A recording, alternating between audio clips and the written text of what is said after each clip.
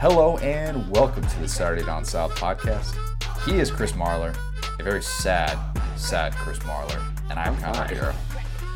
First and most important question, how much in and out did you have to cope with Bama's loss? I set the over-under at 2.5 double-doubles and 2 orders of fries. So I was with somebody else. I want to preface it with that. But remember I told you you're really good at these over-unders. Mm-hmm. It was a $40 order. I also got a t-shirt. Wow. Yeah. But well, I was with the Clemson fan. We were celebrating. But it was exactly 2 double-doubles, 2 fries, and I got an extra cheeseburger for my tiers. Okay, so a lot. I'm going to say that that's a pretty good spot-on over-under with that. You, of course, are in California. You were in California for this game. You got to witness the destruction that nobody saw coming.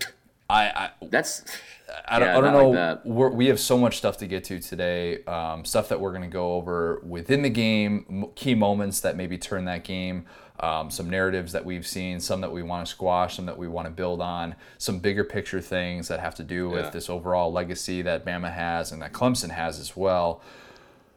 But holy cow, I want to run through some of the bullet points real quick just to kind of put this all in perspective before I let the leash off and before I let the dog leave the cage. Also, shout out to Connor for wearing his Cubs World Series champion hat on right now, like a total a-hole. I actually didn't even think of that. I totally didn't even think of that. Your subconscious did. Yeah, it probably did. I'm as a Chicago sports fan, it's rough right now. Anyways, so this is the worst loss ever by Alabama in the Nick Saban era. 14 was the previous worst. We knew that. This ends up being a 28-point loss to Clemson. Question for you. I'm curious if you know this. Who was the last team to beat Nick Saban by 21 points? To beat Nick Saban? Yeah. I don't know. The Buffalo Bills. Oh, Bama, 2000. Oh, Buffalo Bills. Perfect. Yeah. Buffalo Bills, 2006. Nice. So Bama doesn't score a touchdown in this game after the first quarter. This was the most prolific offense in school history.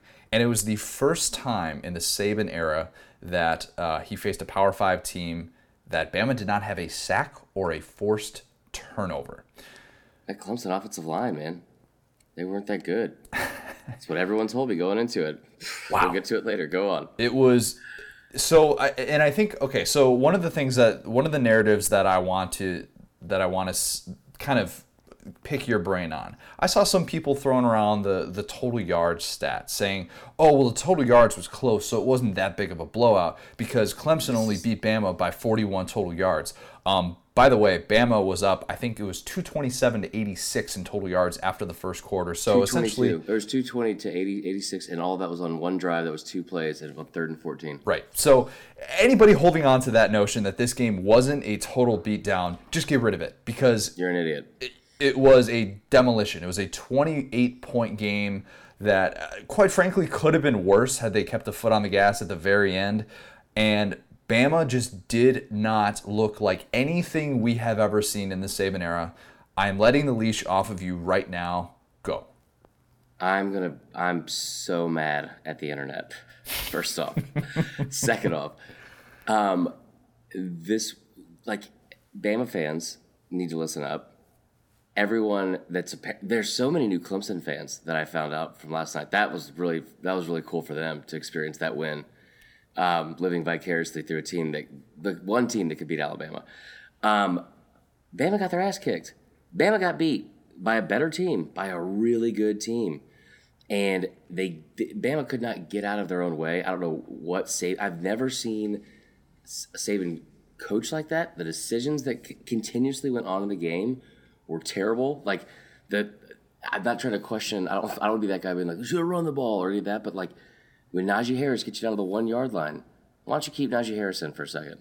And like he didn't play for the next 2 drives. And then what ended up happening on that drive is that at that point it was 14-13. He gets down to the 1 yard line. You get another pre-snap penalty from Jedrick Wills. Like it's just like in the Oklahoma game. Key point in that game. It was everything that we couldn't do. We did repeatedly. Tua throwing the pick 6. What? And then you kind of get back to neutral. Can't make another mistake like that. The second interception was inexcusable.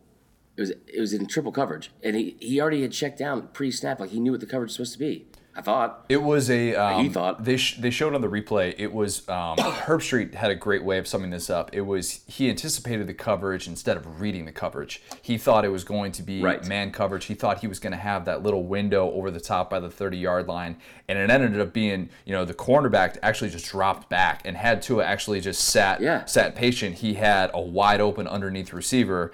And instead, he goes to the place. Yeah. Instead, he goes to the place over the top. He throws the pick. I'm glad that you brought that up because that kind of told the story a little bit for Tua. Tua, I thought, was spooked from his mistakes, and I thought weird how he got rattled, huh? He did. He might not be that mentally tough. And we took some heat for saying that he was soft physically and mentally a little bit. I shouldn't say we. You said this, and I. Yeah, I did. Yeah. And like I totally we joke around a lot about it, and like I don't care if this comes off as like bitter or whatever, but I've said this before when we so many people gave me crap about that. Tua's not soft and blah blah blah, and like I've defended him for like how good of a player he is. He's a phenomenal talent at quarterback. If you get into his head early, if you get into the backfield early, or you hit him early, he's not one of those guys that's like like picks up, buckles his chin strap again, and just dusts that off. He doesn't react that well. But into his defense, so he throws the pick six right out the gates, and Brent Venables had a great call on to be able to confuse Tua. He did not read the coverage correctly, and that pick six is like a whoa moment. And then Tua, they show a shot of him, and he's like, "Yo, that's on me, that's on me." And then the very next pass that he throws is the bomb to Jerry Jeudy, and it's a touchdown. Perfect. And it's like, let's go. This game is going to be awesome. And I thought that Tua did a lot of things. That's not how I felt. I thought that Tua did a lot of things well, though, within the course of that first quarter that we really thought he was going to be able to continue in the second game. And I want to bring this up because I think when he throws that second pick, what's overlooked maybe from that moment was that he, leading up to that play, Bama had run plays on 11 of 12 plays leading up to it. And Tua was not in rhythm, and he just wasn't used to having to make those throws in that moment, and it cost him. And I thought that right there, from that point on, his confidence was rattled. He wasn't going to the outside and taking advantage of those matchups that we thought he would. He stayed really much, with the exception of some of the underneath stuff that was, within, 5-10 yards, he was really staying in the middle of the field, and he wasn't necessarily willing to take some of those outside shots. And Bama has not had that kind of Tua really all year with the exception of the Georgia game, and I thought that hurt them at key points. Yeah, well, I mean, in the same way that most people coming into this game probably like overlooked like I was talking to my buddy Bill about this, and I said, I thought you guys had a bad secondary and a bad offensive line. That's all I've heard from that's like been the narrative I feel like from the media. Like, they like how are they going to stop Bama's defensive line? Kellen Mond threw for this, Jake Bentley threw for that. Going into this game, Clemson had only given up over 300 yards 4 times all season. 4 times. And, they were a very, very... I mean, think about that in terms of... they won 2 games by 60-plus points. So in all that garbage time, you're still not giving up all these, junk yards and stuff like that. It was... They were a lot more impressive. I think you definitely have to give them credit. But, Bama did everything they could to get in their own way, to shoot themselves in the foot. And I remember I said at halftime, because, there's a bunch of fans like, we'll be all right. And I was like, no, that game was over in the second quarter, because I looked at my buddy and I said, you guys haven't even become efficient yet. You guys haven't even hit stride. Right. As the Clemson fan, and it's already this bad. Bama was beat early. And then I think that they did panic. I've never seen that from Saban. Yeah, we'll get to the fake field goal in a bit, because I really want to expand on some of that and all the different things that went into that decision. But you bring up a key point with Clemson not necessarily even being in that good of a rhythm early, and how that was maybe a bad sign, and what they did at near the end of the second quarter, once they started to settle in. Once Trevor Lawrence stopped overthrowing dudes that were, going for 2-yard outs. I was like, what is this? Yeah. I looked at my buddy. I was like, he's a 19-year-old freshman. And he was like, dude, he takes a minute to get in rhythm. Yep. Just trust me. I've watched it all year. And I was like, yeah, okay. And but see, it wasn't just even on the offense. The inconsistent, they were very inconsistent in, I think, committing to a game plan, committing to who's going to get the touches at running back, or who they're going to put the ball in the hands, or whose hands are going to get the ball in. But on defense, man, 3rd and 14, that you got to get off the field. You have Clemson backed up 3rd and 14 for that tripping call, and I think at that point it's a tie game, 7-7, and like only 30 seconds had gone off the clock. Oh, where Quinnen Williams had got tripped. Right. Yeah. So then the next play is 3rd and 14. It's like an 80-yard pass. Then ETN goes in to score 2 or 3 plays later, or 1 or 2 plays later. Like it was all night. They could not stop making mistakes. Clemson goes 10 of 15 on 3rd downs in this game. Meanwhile, Bama was 4 of 13 on 3rd downs and then 3 of 6 on 4th down. So if you do some math, 4 of 6. Box score said 3 of 6, whatever. Well, I thought someone ESPN said 4 of 6, but like 6. They went for 4th down 6 times. Yeah, so that's 7 of 19 total in those key situations where if you are pointing to that total yard stat, you should probably also point to that stat of being 7 of 19 in those key 3rd or 4th down spots, whereas Clemson is converting 2/3 of them, and that was a huge difference in this game. And that goes. We talked about the. I was going to say that goes back to the quarterback position. I mean, that goes back to having someone like Trevor Lawrence who just did not look like a freshman from those moments, middle of the first quarter on. He settles into this game, and I mean the numbers were good. It's 347 passing yards and 3 touchdowns, 63% accuracy. People have done that before against Bama. Yeah. I mean, especially in the last 2 weeks, Jake Fromm basically did that. Kyler Murray basically did that. But it was the moments in those key spots of 3rd down of what do we need right here? Oh, we're going to find Justin Ross on the sideline. We're going to put it in a perfect spot for him to be able to make a play, and he gets 1 foot in, and it's these throws, these clutch throws that he just kept coming up with that Bama could not get to save its life. That one play that you were looking for, Bama could maybe get it on 1st down, maybe you could get it on 2nd down too, and it gets this big chunk play. But when it really comes down to it, and it's this defining moment, Clemson had the advantage pretty much from every instance after that, back and forth start. Yeah, so something I think that Bama fans don't really understand is when you have 7 straight number 1 recruiting classes before last year, and then you have the number 1 recruiting class last year, something that's tough for some Bama fans to also realize is the people that are 2, 3, 4, and 5, the teams that are 2, 3, 4, and 5, they got a lot of good talented players too. They might not have had like the number 1 recruiting class, but they might have signed 3 5-stars, and Justin Ross might have been the number 1 player in your state from Hoover, from Birmingham, and being a 5-star receiver, catching passes from a 5-star quarterback. I mean, T. Higgins, Justin Ross, Mitch Hyatt, Trevor Lawrence, they're all 5-stars. That's a very talented football team. And so, it's one thing to go like have Trevor Lawrence be just dropping dimes out there for most of the night, but then when you add on Justin Ross going up and making a ridiculous one-handed catch on the sideline, it's hard to defend that kind of talent. Justin Ross was amazing. He was incredible. Unbelievable game from him. I thought that we talked about this going in of who was going to be able to take advantage of the Bama secondary. And obviously I know a lot of that came on the play where Savion Smith goes down and he looks like what's seriously injured. He gets carted off the field. That's a brutal moment, and Trevor Lawrence recognized that he had that advantage, and Justin Ross was wide open. That play wasn't necessarily the backbreaker of the game, or maybe not, because I think it might have been the backbreaker, but it wasn't the determining factor in the game. That's what. No, yeah, exactly. It wasn't a determining factor. I mean, I fully believe that game was over in the second quarter, and it was because of Saban and the offense. I mean, it was terrible. So before we talk about your experience, your overall, just your feeling of what you had from being there and witnessing all this, we got to talk about this fake field goal attempt. This is one of oh my God, go ahead. For those of you who did not see it, or maybe you were watching The Bachelor and doing some buy flipping and you're like, what's everybody talking about with this fake field goal? So Bama's down 31-16 in the opening possession of the second half, and Bama has what looks like a chip shot field goal on 4th and 6. Keep in mind, to that point, Bama has already missed an extra point and barely snuck in a field goal earlier in the game. So obviously Saban did not feel good about the kicking game. Clemson, he quit on it. Yeah, that's the problem. He quit on it. Yeah. And so obviously your kicker is rattled at that point. We can make all the jokes we want about Bama and not having the ability to kick, which is baffling.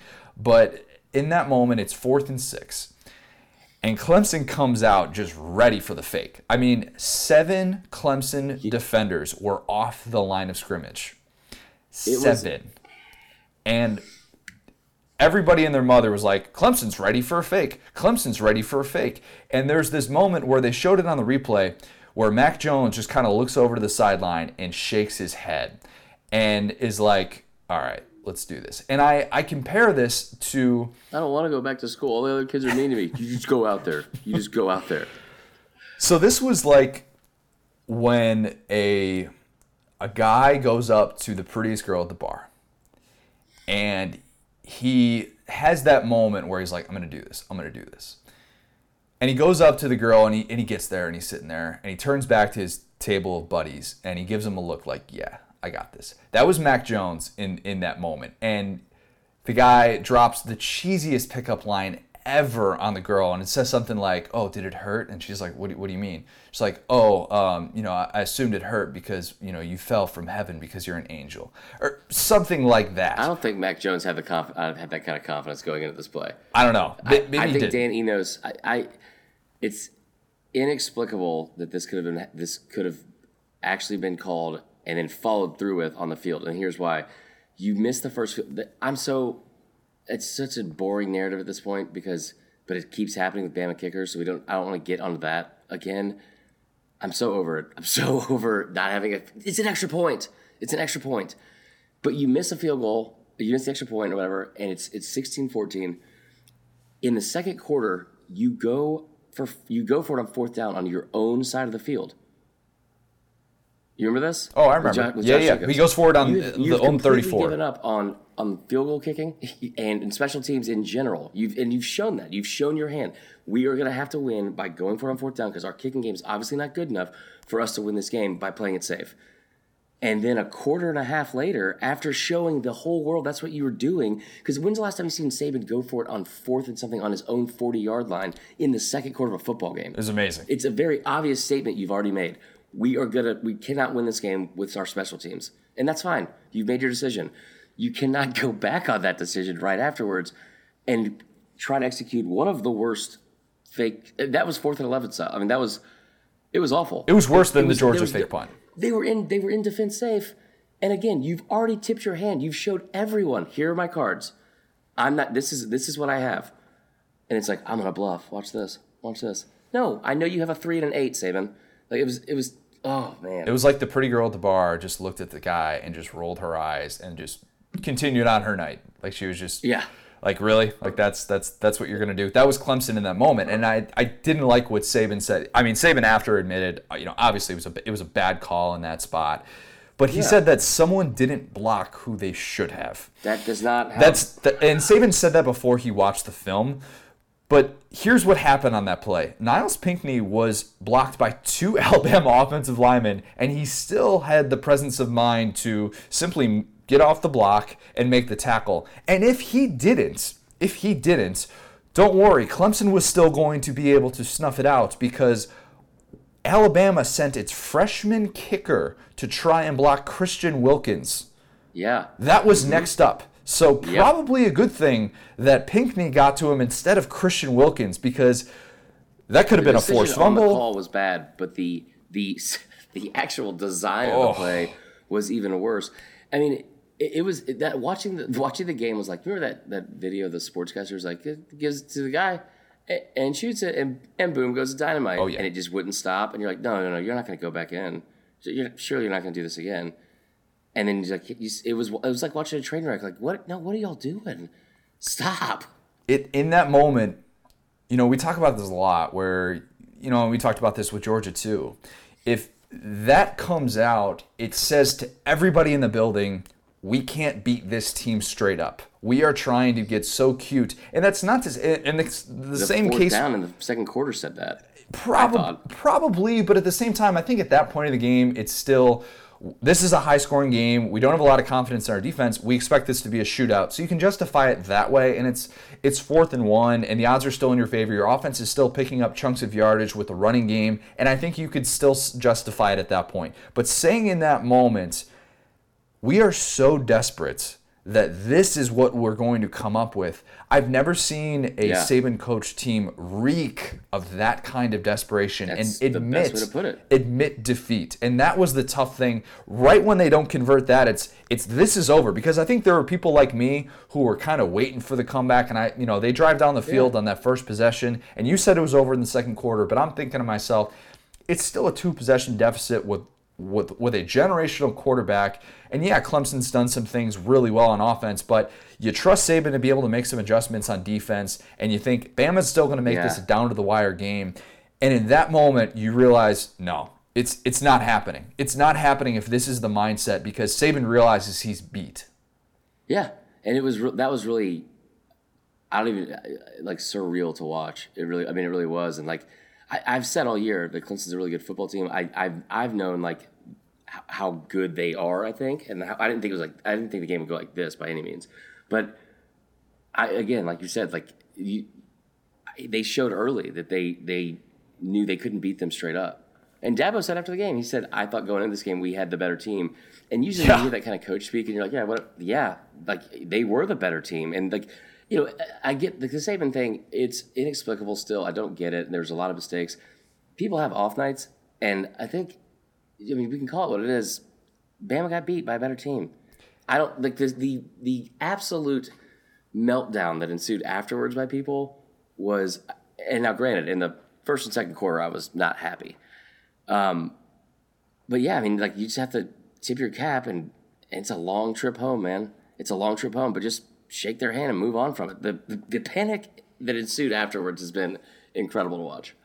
One more thing on this, and then I want to get to your live scene reaction, some of the things that you took in there.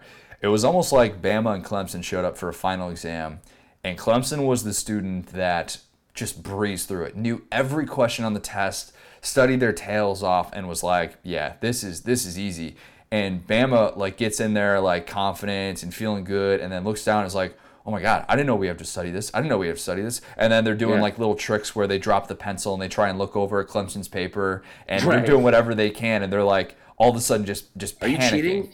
Yeah. And then Saban sends out our kicker to go pull the fire alarm right in the middle of the test. Yeah, it was like when watching. Remember Hook when like Peter Pan is fighting Dustin Hoffman or whatever, like Captain Hook. Never saw Hook. And he comes back and you never saw Hook? Oh my gosh, that's not as egregious as Die Hard. It was like when grown up Robin Williams was Peter Pan before he got like his little mojo back or whatever.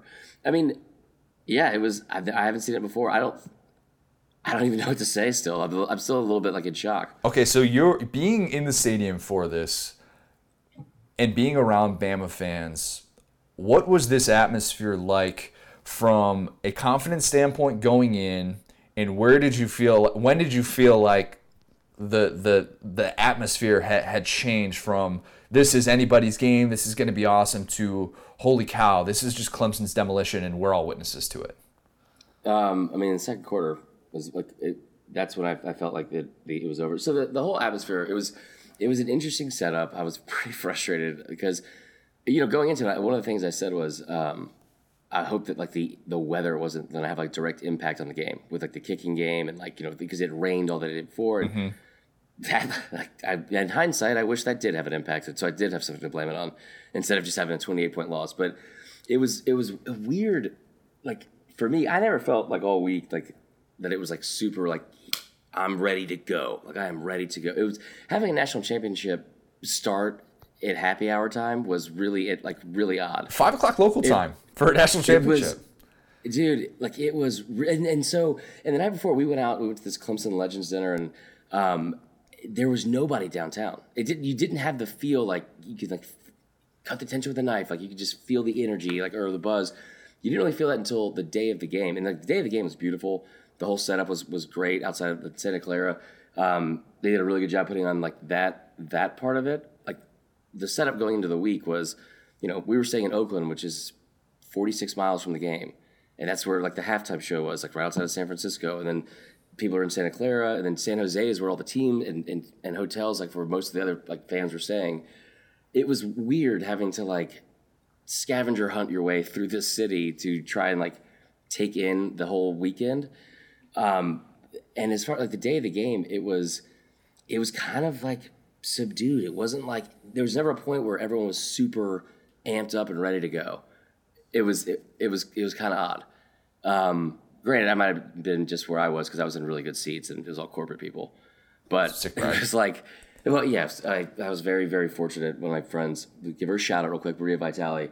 Yeah, we were like 30-yard line, like 25 rows up at the club level. Your seats were amazing. I didn't know that there was an actual club under the seats. They were like, make sure you go down there. I was like, yeah, okay, cool, whatever, man. And I kept going up back into like the main area with the riffraff and like waiting in line to go to the bathroom. He's like, dude, go down the steps. There's a private bathroom. There's a whole another world down there of like all these like bars and restaurants. And I was like, what? Like the Mercedes-Benz stadium that we... Yeah, exactly like that. Yeah. So it was, and I'm not making excuses like, you know, like we just never got really ready and this is why like the energy wasn't there. That was just my experience with it. It was odd. Like it just didn't feel like, you know, that it was ever like the Georgia game where you could feel the intensity. Right. You could feel how much it meant. Like, and the Clemson fans showed up in full force, and I was actually impressed with both fan bases for traveling, because I posted a picture on SDS right before kickoff. I'm sitting in the national championship game. I'm watching my team play in their 7th national championship game in this decade. And I don't know why I thought this would end a different way. But as soon as I posted the picture, 30 minutes before game time, it's like, looks like you should have brought some friends. Nobody even cares. Look at all these empty seats. I'm like, pfft. And then they announced afterwards it's like 75,000 people at the game. I was really impressed with that. And Clemson fans they were in it from the beginning. They started an SEC chant at the end, which was pretty awesome. Yeah, it was just like from very early on, it didn't seem like when it was 16-14 and he threw the second pick, you could see the entire sideline. And it was lifeless. Like it was completely lifeless. And it was like looking around like, who's gonna save us? No one stepped up. There was no alpha. It felt like, and it was a very deflated, weird feeling. It's like Bama it was like you woke them up from a nap and it was like, oh, you got a game right now. Like Herm Edwards. Like, I mean, like it was just, they did not ever seem like they were really into it. And it was, you know what? I don't think Bama wanted to be in this game. I think that's why they lost. They weren't motivated, I think playing this game? They weren't motivated. I think, honestly, they just wanted to be in the Super Bowl. That's why they lost. It's not a big deal. So this game doesn't even count. No, it was very early in the second quarter, because I think most Bama fans have this mentality like, yeah, this is what we always do. Like, we'll come back. No, it's hard to do that against a team that's as talented, or if not more talented than you. What's the feeling for a fan base when it's one thing to lose in devastating fashion, and the Hunter Renfrow pick play, alleged. Thank God we didn't lose by him. He had 2 catches for 10 yards, by the way. Shut him down, bro. Screw you, Hunter Renfrow. It's one thing to lose that way. It's or like me being a Bears fan, my weekend of kicking did not go very well. Oh God, yeah. That was rough. It's one thing to lose that way. But when you look around and you see a team just get destroyed, I had to imagine that, and even for people watching that have consumed college football for the last decade since Saban's been at Alabama, this was a new feeling. And that was the weirdest thing about this game, is because you go back and early on, you're like, all right, we're setting up for a classic. Even if Bama doesn't win this game, it's going to be a great down-to-the-wire game. And we're going to be talking about these two teams just being so heads and shoulders above everyone. And then 40 minutes later, it's like, whoa, it's just Clemson is above everyone. And that's what it is. That's a tough reality pill to swallow. Yeah, and it was one of the more upsetting, like not upsetting, it was one of the more, what's the best way to put it? Like there deflating? Deflating, but it was like helpless. Like there was it was one of the more helpless feelings ever, because it's like I remember I've been a Bama fan my whole life. I've watched this for 32 years. And I remember growing up in the 90s and having Dubose in the 4 and 7 years. I remember the last time they were beat by 28 or more points, and that was against Virginia Tech in the Music City Bowl in 98, before Trevor Lawrence was born, fun fact. So I remember so there was one time in 2003, Bama played Georgia in Athens, and Brody Crowell was a quarterback. He separated his right shoulder, or left shoulder, and was out of the game. Spencer Pennington comes in as a backup quarterback. Thomas Davis hits him, separates his right shoulder. So both quarterbacks are out. They had to bring in a freshman, and since both of them had their shoulders separated, they couldn't signal in the plays from the sideline. So you couldn't even get the plays into the field. So the freshman quarterback had to run all the way to the sideline, run back on, and it was And this is like in the second quarter. You're like, there's 30 more minutes of this that we have to watch. And it's not going to get any better. Oh, boy.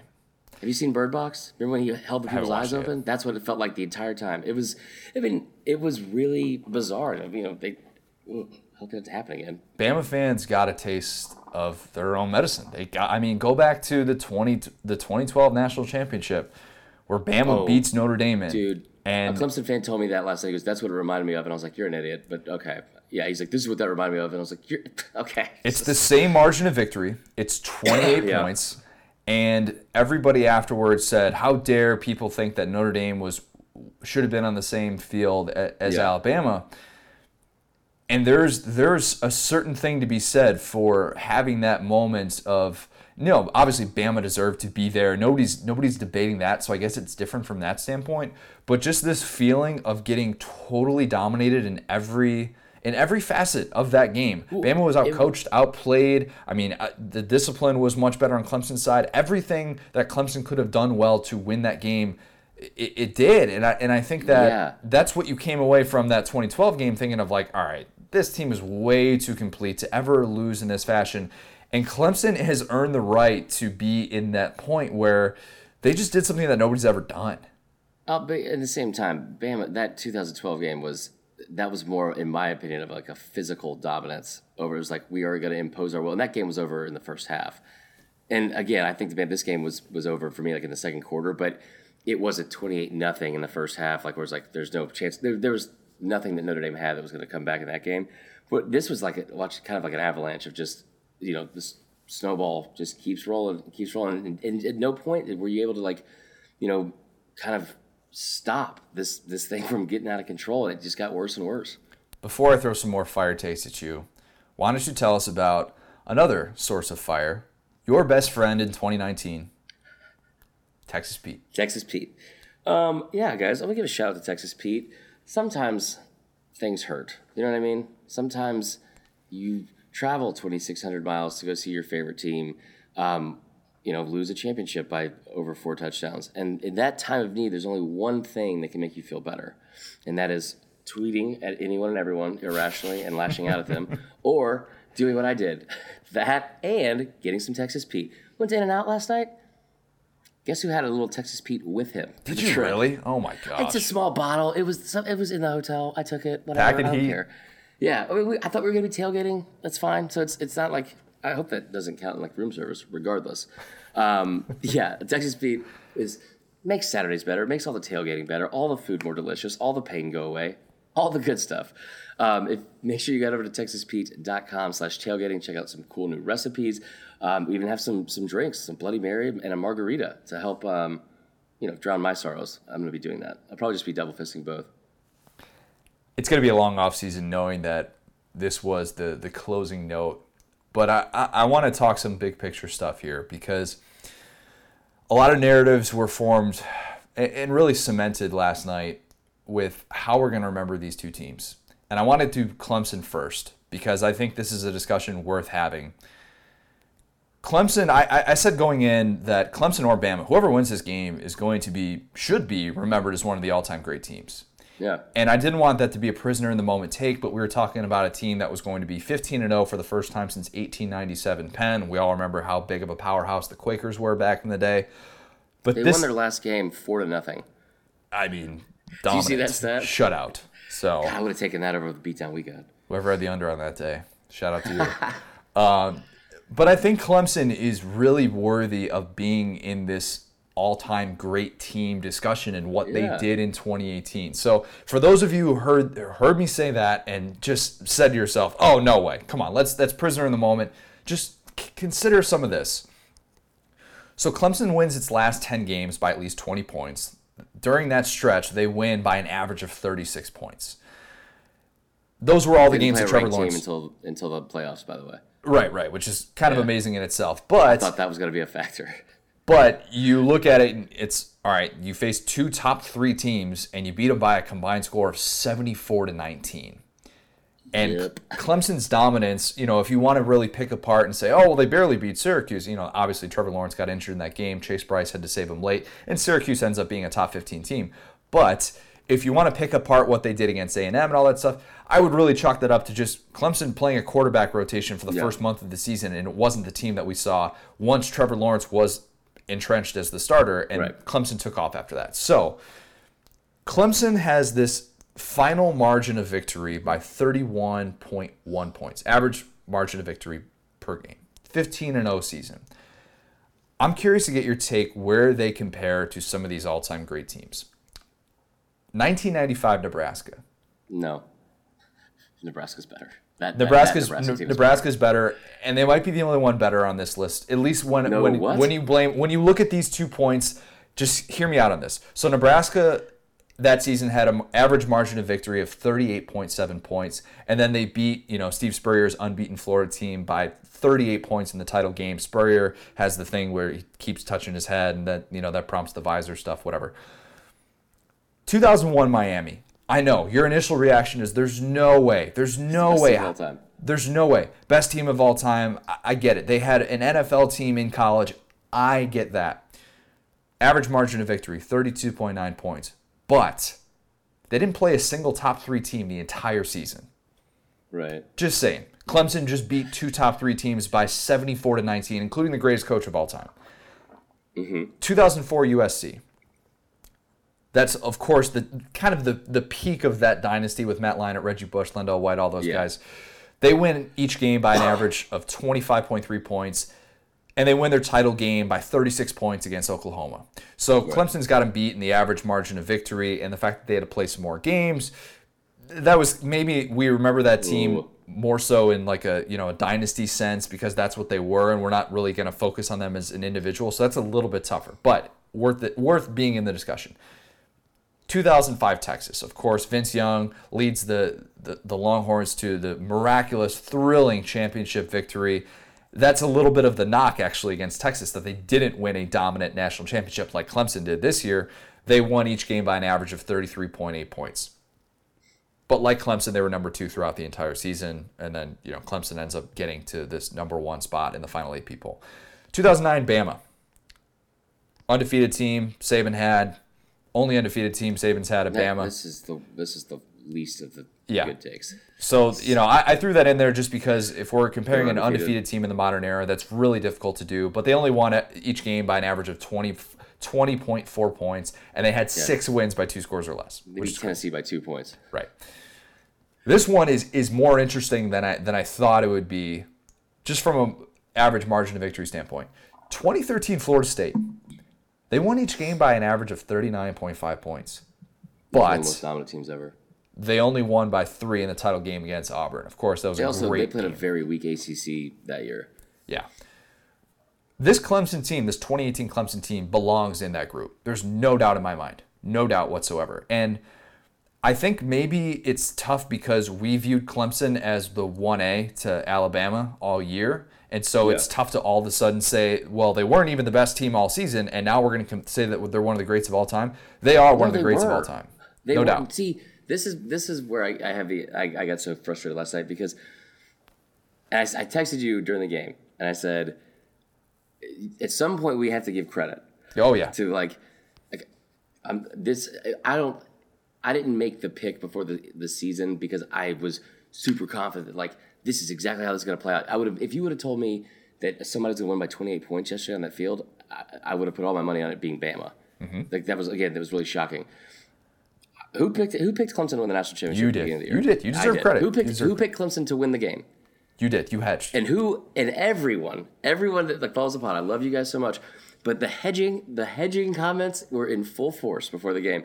The Facebook Live, I was like, guys, it was somber. I was like, I think Clemson's going to win. Here's why. Went on the radio in New Orleans, said the same thing. I was like, here's why. And everyone was like, you're just nervous about the game. Bama's going to win by 30. And I was like, no, they're not. But you did say, when I asked, is nearly a touchdown underdog? Is Clemson being nearly a touchdown underdog disrespectful? And you said, no, it's not disrespectful. Because of Vegas. Yeah, because it's for the betting public. I mean, Clemson won 2 games this year by 60-plus points. And again, the defensive yards, that was incredible to look at when you kind of break down those stats because 4 games all year, they gave over 300 yards. And one of them was 311 total yards, 312 total yards. And then the other 2, of course, were South Carolina and A&M. This is one of the most dominant teams in the history of college football. I'd say at least top 10 team of all time, but probably top 5 of all time. And when you look back on how this team is, they said it before the game. Trevor Lawrence is like Todd McShay said. This series, you could potentially have the next 3 number 1 overall picks come from this game. With if Quinnen goes number 1, like I don't think he will now, and then Tua and then Trevor Lawrence, like, and then you look at all the talent they had on the D line. That's a really, really good football team that dominated the whole year. And now, hear me out on this. I don't think people saw it because they were being overshadowed by Bama, which was amazing to see after the game. How they were the same people to come around and be like, "Y'all been talking about Bama all year." Like, so have you. Yep. Like, exactly. This. That's what I got so frustrated with, because it's like, if acknowledge. I mean, like, you have to acknowledge like that's a really good team. That Justin Ross is a 5-star receiver, probably gonna be in the league one day. And that's what I think is worth mentioning with Clemson when you compare them to all those other all-time great teams. Look at who they beat in the national championship. This was a Bama team that we were saying, this is the greatest coach of all time. 2 best teams I've ever seen Bama have. Yeah, with perhaps his greatest team. Yeah, go figure that Clemson beats both of them. And both. And I think, so let's talk about 2018 Alabama, because I think we will remember this as one of the great teams to not win a title. Just what they did to get there, the dominance in the regular season, even though they did have their issues in the SEC championship, and obviously, they weren't great down the stretch against Oklahoma. But I think this is going to kind of feel like that 95 Florida team where they dominate in the regular season and they just get the most humbling loss ever in the national championship, where Florida loses to that Nebraska team.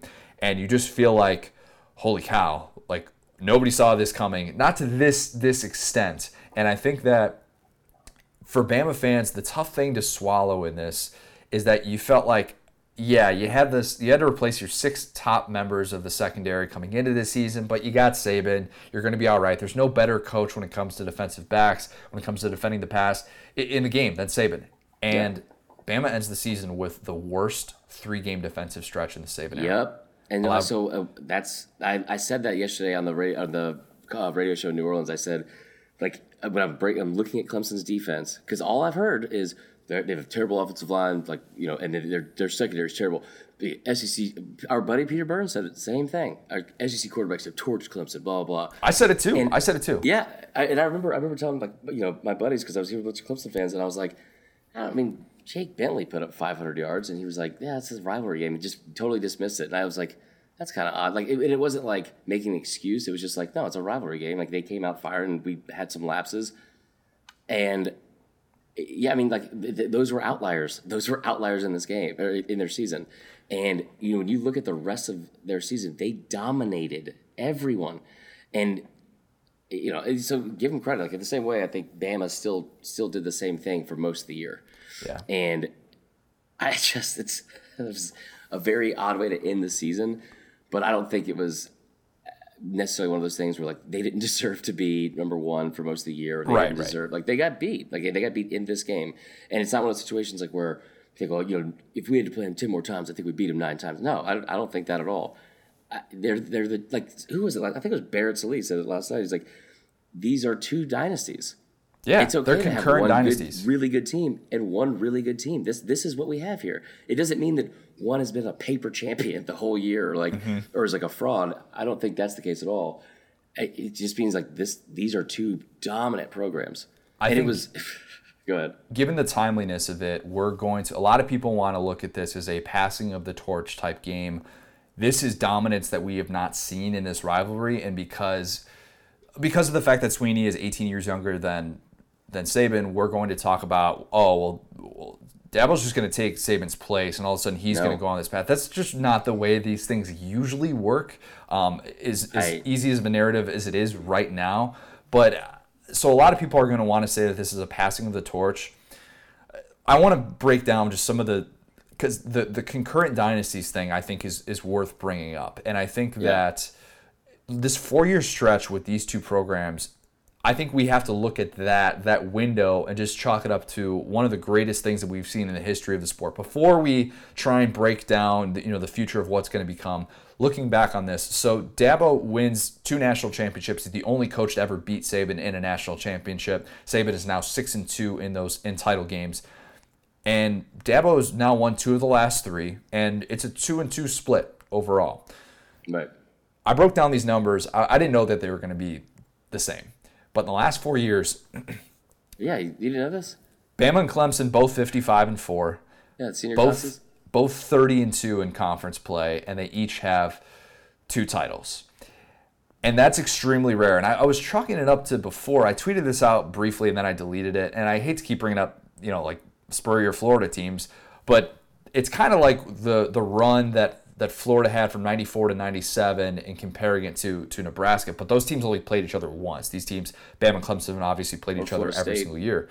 But just like that kind of 4-year stretch here where we're not used to seeing this in college football. We're used to seeing one team just be that dominant force. And right now, Clemson looks, because it has the most recent win and because it was so convincing, it looks like Clemson has passed Bama up. But I'm not willing to go out to that level yet.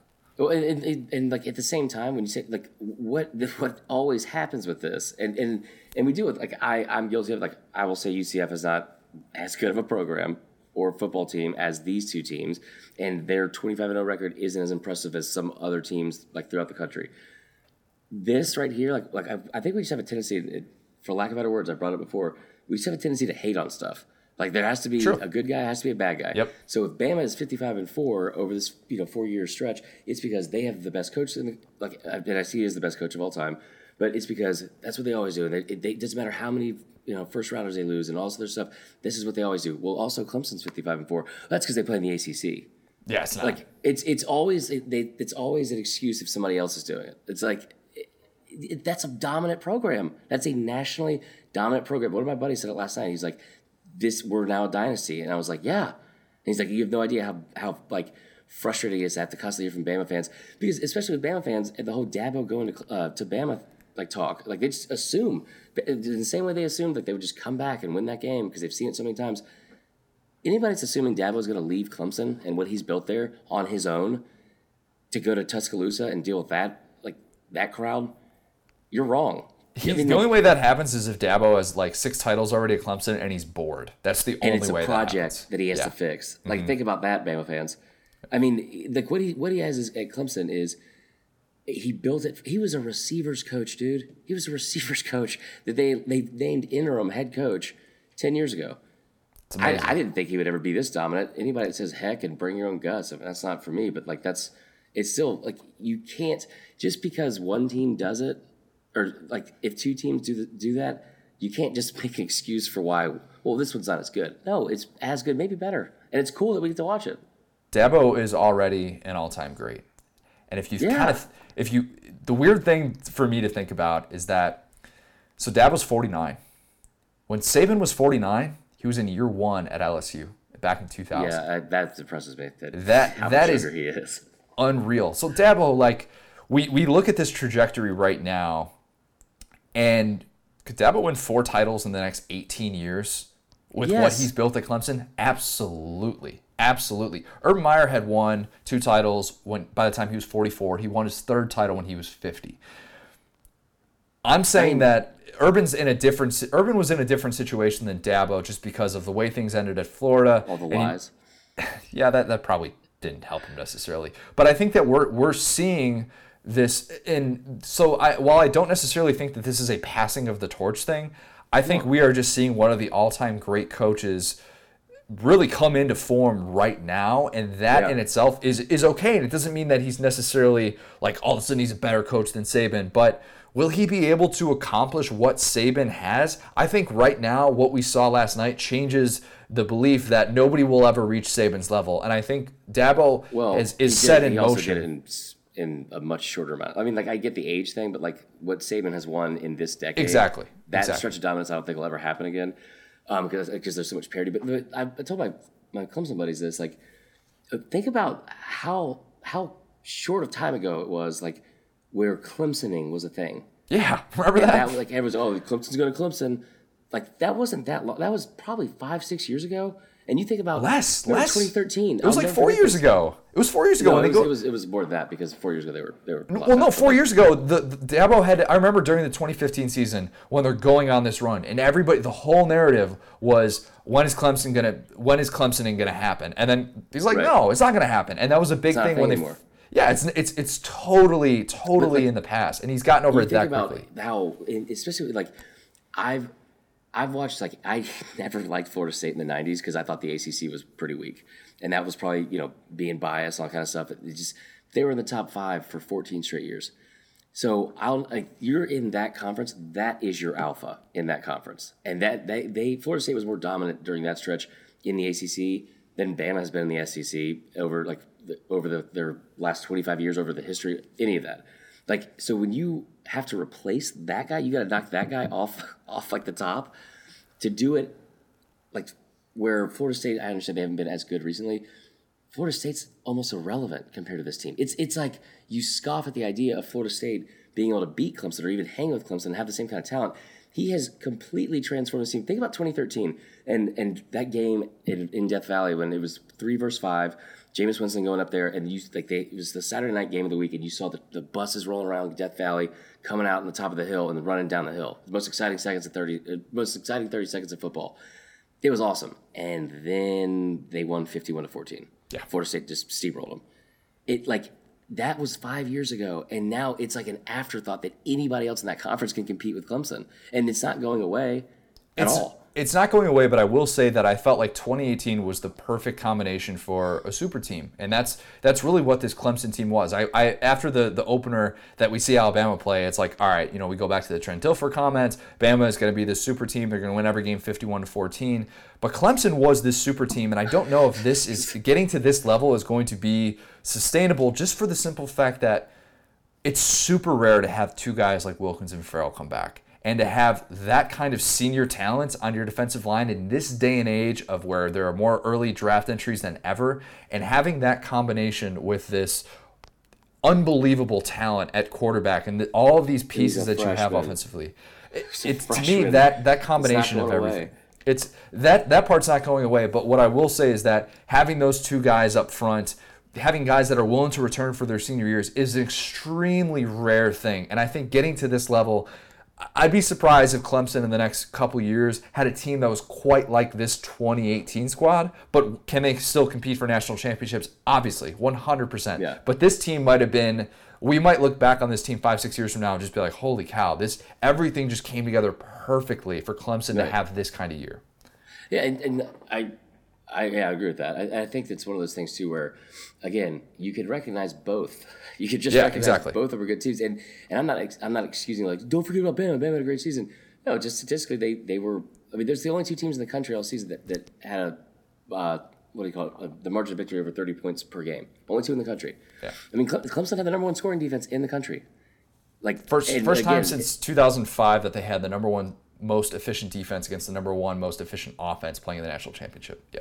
Yeah, and by the way, Clemson, it's like it was the one thing that was like, when people start talking about the dynasty and become the prisoner of the moment, the dynasty's dead and all that kind of stuff. My least favorite day in sports is the day after college football's over, because 1, it's over, and then also you have to turn on sports and it's like, does Clemson win the national title next year? Like, let's just pump the brakes. I know, right? Like that drives me nuts. But it's so easy to fire off like these takes of the dynasty's dead and this is over. Like I get the passing the torch comment. It's a natural, I guess, reaction that we do in sports in general.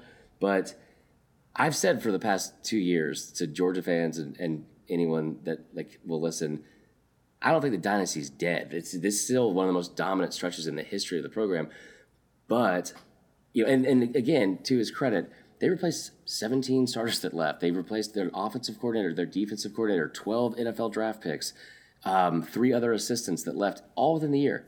There's all the 6 people in the secondary. I mean, think about how good that D-line was this year, and Quentin Williams, and think about who they lost from the year before with Deron Payne. It's hard to keep doing that. I've said this before. I don't think the dynasty is over, but this stretch of dominance where you're winning multiple national titles in a short window of time, I think that's over for Bama. And it doesn't mean they won't still be one of the top teams in the country, but when you look at what Jimbo's building out in College Station and what he is going to have to compete with there, and what Kirby's building in Athens, and what Dabo has here, and there's a lot more parity. There's other good teams. I've got 2 more questions for you on this game. One is 2 guys that are going to be back next year, Tua and Trevor Lawrence, obviously. Let's say that you could just draft one of them to have on your 2019 team? I'm not talking about 2020. I'm just talking about for next season In college football? in college football. Who are you taking? College football, Connor. Good point. Who are you taking right now, Tua or Trevor Lawrence? Just does the talent around them matter? You're building a football team around them, and you're saying I don't want to sound like prisoner of the moment because I'm trying to think this one through. But like, okay, so here's the upsetting feeling last night was I know all the things I just said about Bama. Like, I don't think they're going away, but it feels really bad when you go put on all your makeup and get all dolled up to go out and impress everyone and look pretty, and then someone comes in that's younger and prettier than you. Like that. That's Tua had one of the best seasons of all time, and then a freshman beat him by 4 touchdowns. Saban is one of the most dominant coaches of all time, and Dabo's only 49. What? Like what? Like there's just it's a tough pill to swallow. Between those two, it's hard not to say Trevor Lawrence, and I almost don't want to just because I love what Tua's been able to do all year, but I've said all year he's soft, and I don't think Trevor Lawrence is. And I didn't want to see anybody say that, he's a true freshman. He doesn't even know any better. No. He's the former number 1 overall recruit. He's been a 4-year starter at high school. The guy has had pressure on him from the moment he took a snap as a true freshman playing in high school. I don't buy the belief that he doesn't know any better. He just handles it better. I mean, there's a difference between those two things. Like, he has better physical tools than Tua, for sure. Like, that's not a slight at Tua. Trevor Lawrence has... He threw a football 61 miles an hour, Connor. Not enough is made about that. That was 3 miles an hour faster than half the NFL quarterbacks this season. Andrew Luck, Jameis Winston, all of them. One last question. What? What does this mean for the SEC? You know what? Like they got put in check. SEC goes 6-6 in bowl season. Don't win the national championship. The SEC has only won 2 of the last 6 national championships.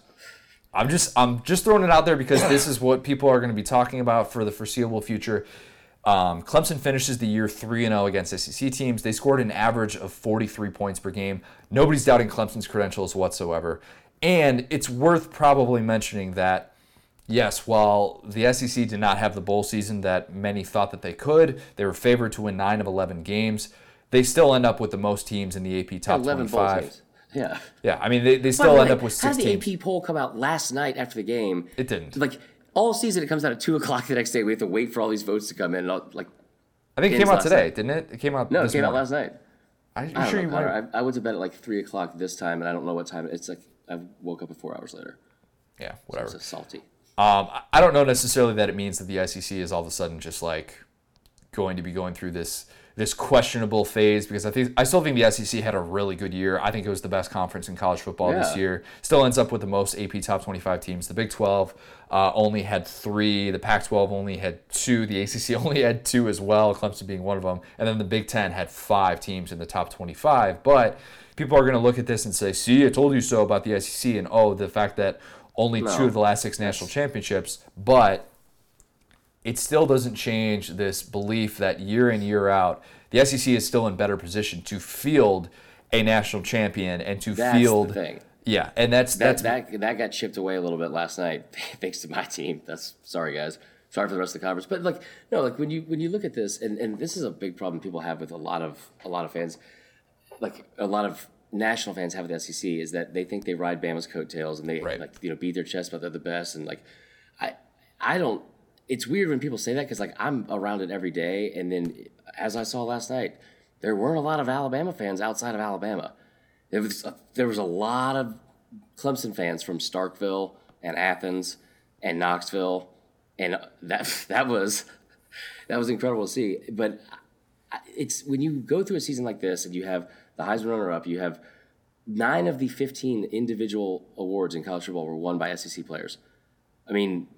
When you stop looking at just Bama and look at the SEC as a whole, I understand how bowl season worked out. I always thought bowl season's kind of overrated, but when you look at the SEC as a whole, it was one of the more dominant years I think for a conference ever. Look at what Florida did. I mean, Florida, Georgia, and Kentucky from the East, which is always supposed to be like the weak division, they're all top 15, maybe top 12 teams. Oh wait, we don't have the rankings. Florida and Georgia finished at they tied at number 7. How in the world does that happen? I have no idea. I don't know, but like that's weird. But they, as the conference as a whole, you look at what Josh Allen did at Kentucky. Look at what Coach O was able to do at LSU. Look at what Jimbo again is building at College Station. And I'm not trying to leave people out. Like Florida, what Dan Mullen, Kirby, like they are a staying power.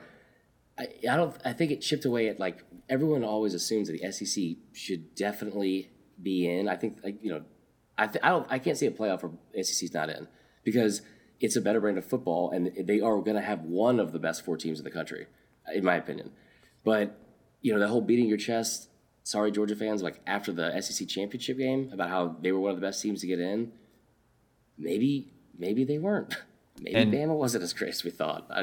So people, the SEC championship, the game that many were talking about, oh, this felt like the best 2 teams in the country.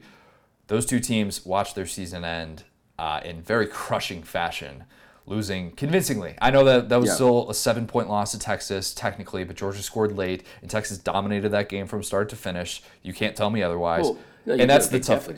And that's the tough thing is that your 2 best teams that you threw out there ended up having a very tough end to the season. That's what people are. The haters, that's what they are going to continue to say.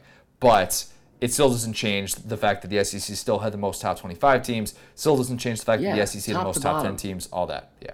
I mean, like it's not even in question. I thought it was more dominant than it had been in recent years. And wait till the draft comes out, man. Wait till the draft starts again. I think the Georgia thing. What I should have said was about getting into the playoffs and how they deserve to be in it. I still say Georgia's better than Notre Dame. I think that Georgia could beat Oklahoma. I think because that defensive line did have its issues at times for Georgia, but and then the SEC got beat. The top team in the SEC got beat this year. Let's close this 2018 season with one last. It might mean too much for this year. Of course, we're going to still do. Be you saying that I was right? No, of course not. Close it with that. I did admit that you were right. Clemson was going to be the national champion. You said that. Technically, you said that. It might mean too much. Is back. Is this woman who ran onto the field and literally had to be carried off by each arm and leg during the game last night? She had this white sign. What was this woman trying to do? I didn't know she even ran on the field, but I was impressed with how she was able to anchor herself down like that. I'm going to start doing that when people try to kick me out of restaurants and bars. I just saw the video of Marty Smith that Marty Smith tweeted out where he had the up-close angle of this woman being carried off by 3 police officers and then some sort of Clemson staffer or something like that. But each arm and each leg, if that's the way that you're carried off, why couldn't they just throw this girl on on one of their shoulders? I don't know. Yeah, that was weird. I was really impressed with her core strength. It was definitely a good core workout when she's being carried off. But yeah, running out on the field during the national championship, maybe not the best idea. We've got 2 5-star reviews to get nice. to. We've got 2.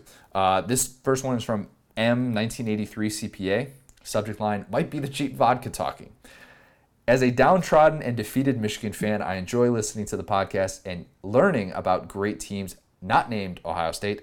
I also have decided to root for Gus and Auburn because I'm going through a separation, but at least I have Chris and Connor, and that's all that matters. Connor, why won't you return my calls? I've never gotten any calls from this person, but DM me, email me, whatever. We can chat sometime. I'm always available to do that. That seemed like a really nice 5-star review, but it teetered back and forth of being like, is he creepy or is it funny? I think it's funny. I think it's funny. We'll take it. Yeah. All right, this last one is from Few Dollars. Subject line, why I'm back. I started listening to you both in 2017. I listened as long as I could, but the laugh that Chris has drove me freaking nuts. Fun little side story. You weren't on this podcast in 2017, but whatever. No. So I had to step back. I started back in August of 2018 because you guys talk about what I'm addicted to, which is college football. I must say I've really enjoyed you both this year. Chris has matured a great deal since last year. Good for you. So I'll never leave you again. Thank you, Chris and Connor. And Chris, if you must laugh, do it in the Coach O voice. Just kidding. All right, man, my fault. No, that's thanks guys. I really appreciate it. That was a fun season. I'm dying inside now. But football season is technically over. We're gonna have some recap stuff though. We're gonna do some year end looking back on the year that was in college football. I think we're going to come back on Thursday. That's the tentative plan this week. You have a long flight home, don't you? Dude, yes. But it was incredible. I think I'm allowed to talk about it since it didn't happen. I'm just going to, I can speak about it now. Why I came out here. So the reason why all this happened, and that we joke around, like we've said it before, like a couple of my buddies, like 2018 is a year Marler. I'm not gonna get emotional and sappy, but I'm gonna give one more shout out and say thank you to you guys, because it really was the best year of my life, and I didn't want it to end, because I came out here. I got a phone call Friday night. My friend that was Maria Vitale, the producer of the halftime show, and she was like, "Hey, our host canceled," because they do a pre-taping on the day before, just in case something goes crazy, like the weather, technical difficulties. So they have one, like, just in case. And it's kind of like a run through, but it's a concert with the same performance that you saw on the halftime show, which was really good, by the way. I don't care what anybody said. I know we kind of give them a hard time, like the band, whatever, but I thought it was a really good halftime show. Regardless, I got a phone call Friday night saying, "We need you to come out to San Francisco tomorrow, or on Sunday, and host the concert." And I was like, "What?" Because first off, she said, "I need you to help out with the event." And I was like, "What?" And then 5 minutes later, I have an email with my flight number, and like I'm flying out Sunday morning at 6 a.m. And I was like, "What in the world is happening?" And I was scheduled to host the halftime show pre-taping concert with Imagine Dragons, Lil Wayne. I was really excited. I was really, really excited. I spent a lot of time writing puns about Imagine Dragons. So it was a really cool thing, and that's why I got to come out here. And then, of course, we had 2 weather delays, and as we're circling Oakland because we couldn't land because of how bad the weather was, it rained for 13 straight hours, and there was like 30-mile-an-hour winds. And we found out when I was in Oakland, they had canceled the whole concert. I had been up since 3:45 traveling in the morning to get out there, and I was pretty bummed. But I got to come out to the game for free and go to it, and it was an awesome, awesome time, no matter what the outcome was.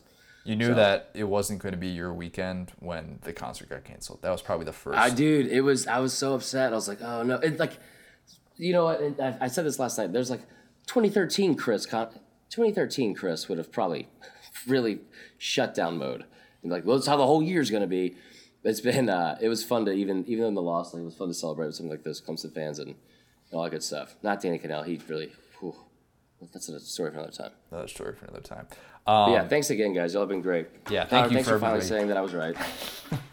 You were right. You were right. Everybody, thank you so much for following along this season. We're going to continue to have podcasts because that's what we do. I don't know what our schedule is going to be in the meantime, if we're going to go back to 1 day a week for a little bit. I'm not sure what we're going to do, but we're still going to have plenty of content. Make sure, speaking of content, the fun stuff. Yeah. Oh yeah. We're going to do some different stuff that doesn't matter. Oh yeah. Make sure that you are reading all of our national championship content over at SaturdayNightSouth.com. Make sure that you are following us on all forms of social media. Follow us on Twitter at the SDS Pod, at CMarlerSDS, at CJ O'Gara. House football is over. But one more time, what do we need to remember, Coach O? It might mean too much. Talk to you Thursday, I think. Thanks, guys.